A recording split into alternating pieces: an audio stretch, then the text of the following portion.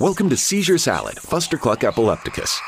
A salty, slightly cynical conversation about epilepsy, neurological disorders, and occasional random tangents. Together we explore the synaptic jolts that short-circuit one's world and the mental and emotional fallout that comes from them. And if that sounds heavy, don't worry. We don't take ourselves too seriously. And now, Seizure Salad with your host and electrostatic meat sack, Micah B-Side.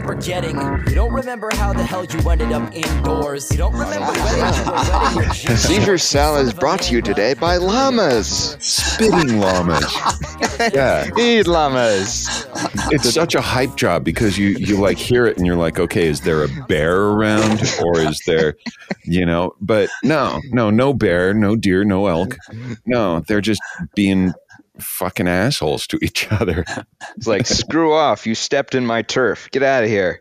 Yeah. Llamas, I think, like a lot of camelids, are as goofy in person as you see them in the cartoons. Excuse me, did you say camelids? Yeah, llamas are actually part of the camelid family. Camels, giraffes. There's something else. It's llamas, alpacas, camels, giraffes. But they're all part of the camelid family. They have the split upper lip. Oh, okay. Yeah, and they almost all of them, if I think about it, have like that long, lanky leg and neck thing going on, and somewhat of a hump in their back. And but yeah, I found out, of course, dealing with llamas for over the years, you realize, wow, they're camelids. Who knew? Who knew? They're camelids who can spit fucking over 12 feet. They're good at that. All right, Steve, aim for the eyes. This guy pissed us off. He didn't bring us food. Aim for the eyes. Oh God. Yeah. Oh, totally. Definitely something you need to know. Definitely.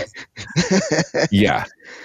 But they get freaked out. They get freaked out with a lot of the wildlife that comes around here. Over the years, there's been a bear. There was this bear for a while that thought that llamas would be easy prey, and he tried to swipe at one and they kicked the shit out of him. Boom! And the bear ripped off one of our cattle gates and took off as fast and far away from these llamas as he could. So the bears don't mess with us anymore. They go for the garbage.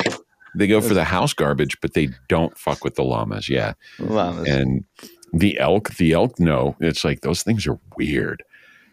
Because we have elk herds that migrate on the north side of our property between this gap and the cliffs, and they go to the pasture that's on the east side of the cliffs. And the year of the Cameron fire, all the elk herds merged together because the only place left for food was in the Big Thompson Canyon because Cameron Peak was burning, all that stuff up northwest of us. So these guys, I mean, usually you get 100, anywhere from 75 to 100 elk in the small herds that come through and hang out.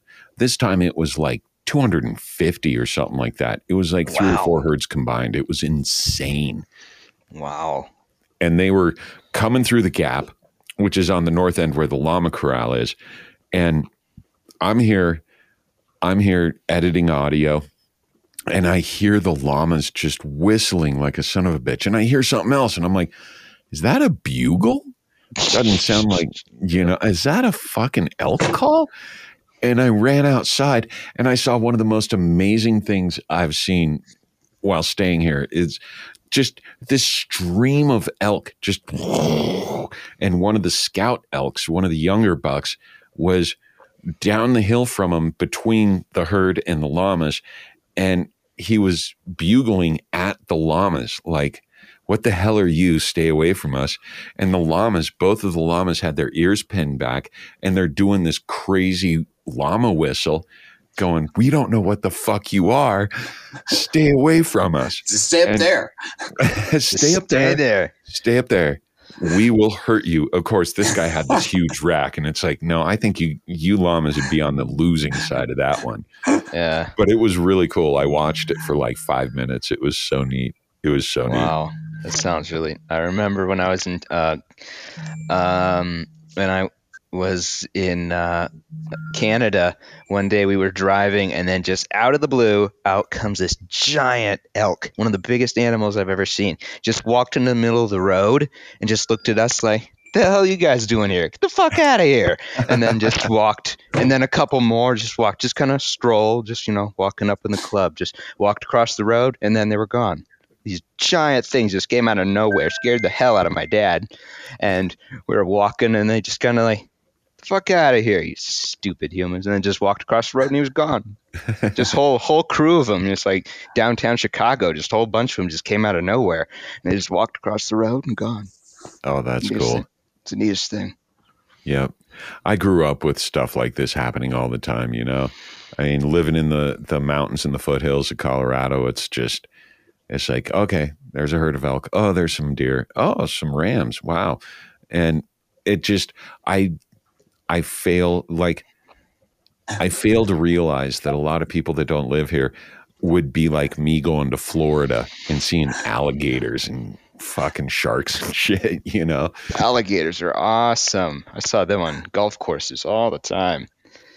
I've always had a huge affection for alligators growing up, and a lot of it is because you just don't have alligators in Colorado, so it's a completely exotic species and animal to me. Right. Yeah. It's like something new. Then you see it and you're like, oh my goodness, this is wow. Mm-hmm. Yeah. That's neat. Oh yeah. I should mention, welcome to another episode of Caesar Salad, Random Fustercluckery. I should have said that like 4 minutes ago. Yeah. What? What? What? I know.